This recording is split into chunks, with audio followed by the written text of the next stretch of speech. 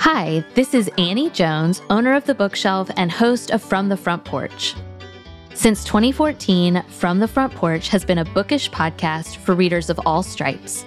While we're always about books, some episodes have guests. Hi, Hunter. Hello. Hi, Mom. Hi, Annie Sue. Hi, Felicia. Welcome to the podcast. Hi. Welcome back, Olivia and Aaron. Hey. Hello. Some are full of great book recommendations. One of my first 5-star books of the year is The Sweet Spot. This is by Amy Poppel, and some have hot takes. If the book is poorly written, audiobooks are great for that because a narrator can really disguise how bad a book is written. Other episodes include Silly Moments. This week, I'm back chatting around the kids' table with my cousin, Ashley Sherlock. Before we get... Oh. Oh, no.